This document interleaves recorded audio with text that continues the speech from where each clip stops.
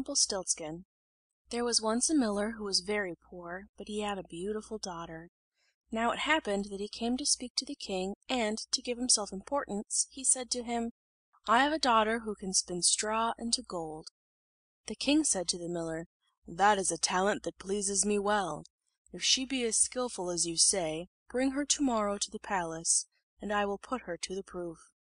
When the maiden was brought to him, he led her to a room full of straw, and gave her a wheel and spindle, and said, "Now set to work, and if by to morrow the straw be not spun into gold, you shall die." He locked the door, and left the maiden alone. The poor girl sat down disconsolate, and could not for her life think what she was to do, for she knew not how could she the way to spin straw into gold, and her distress increased so much, that at last she began to weep. All at once the door opened, and a little man entered and said, "Good evening, my pretty miller's daughter. Why are you weeping so bitterly?" "Ah," answered the maiden, "I must spin straw into gold, and I know not how to do it." The little man said, "What will you give me if I do it for you?" "My neckerchief," said the maiden. He took the kerchief, sat down before the wheel, and grind, grind, grind. 3 times did he grind, and the spindle was full. Then he put another thread on, and grind, grind, grind, the second was full. And so he spun on until morning, when all the straw was spun, and all the spindles were full of gold.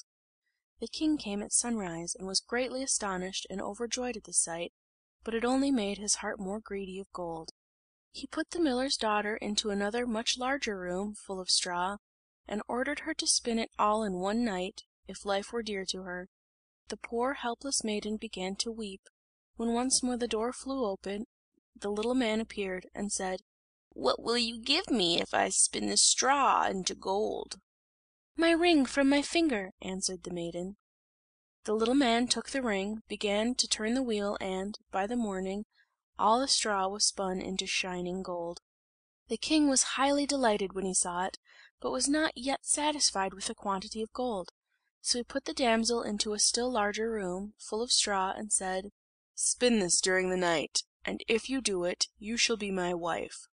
For," he thought, "if she's only a miller's daughter, I shall never find a richer wife in the whole world."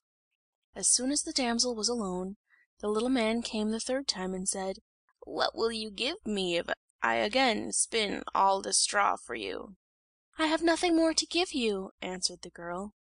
"Then promise, if you become queen, to give me your first child."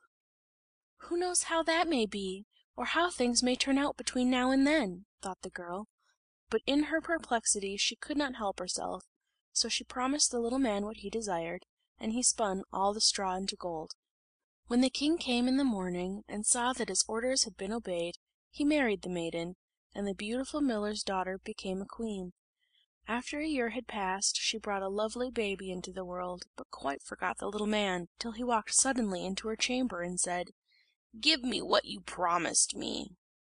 The queen was frightened, and offered the dwarf all the riches of the kingdom if he would only leave her child, but he answered, "No, something living is dearer to me than all the treasures of the world." Then the queen began to grieve and to weep so bitterly, that the little man took pity upon her and said, "I will give you 3 days. If in that time you can find out my name, you shall keep the child." All night long the queen thought over every name she had ever heard, and sent a messenger through the kingdom to inquire what names were usually given to people in that country. When, next day, the little man came again, she began with Caspar, Melchoir, Balthazar, and repeated each after each all the names she knew or had heard of, but at each one the little man said, "That is not my name." The second day she again sent round about in all directions, to ask how the people were called, and repeated to the little man the strangest names she could hear of or imagine. To each he always answered, "That is not my name." The 3rd day the messenger returned and said, "I have not been able to find a single new name, but as I came over a high mountain by a wood, where the fox and the hare bid each other good night, I saw a little house, and before the house was burning a little fire, and round the fire danced a very funny little man, who hopped upon one leg, and cried out, 'To day I brew, to morrow I bake, next day the queen's child I shall take.' How glad I am that nobody knows my name is Rumpelstiltskin." You may guess how joyful the queen was at hearing this; and when, soon after, the little man entered and said, "Queen, what is my name?" she asked him mischievously, "Is your name Kunz? "No, Is your name Karl? no." Are you not sometimes called Rumpelstiltskin?" "A witch has told you that! A witch has told you!" shrieked the poor little man, and stamped so furiously with his right foot that it sunk into the earth up to the hip; then he seized his left foot with both hands with such violence that he tore himself right in two. Section 11. Rumpelstiltskin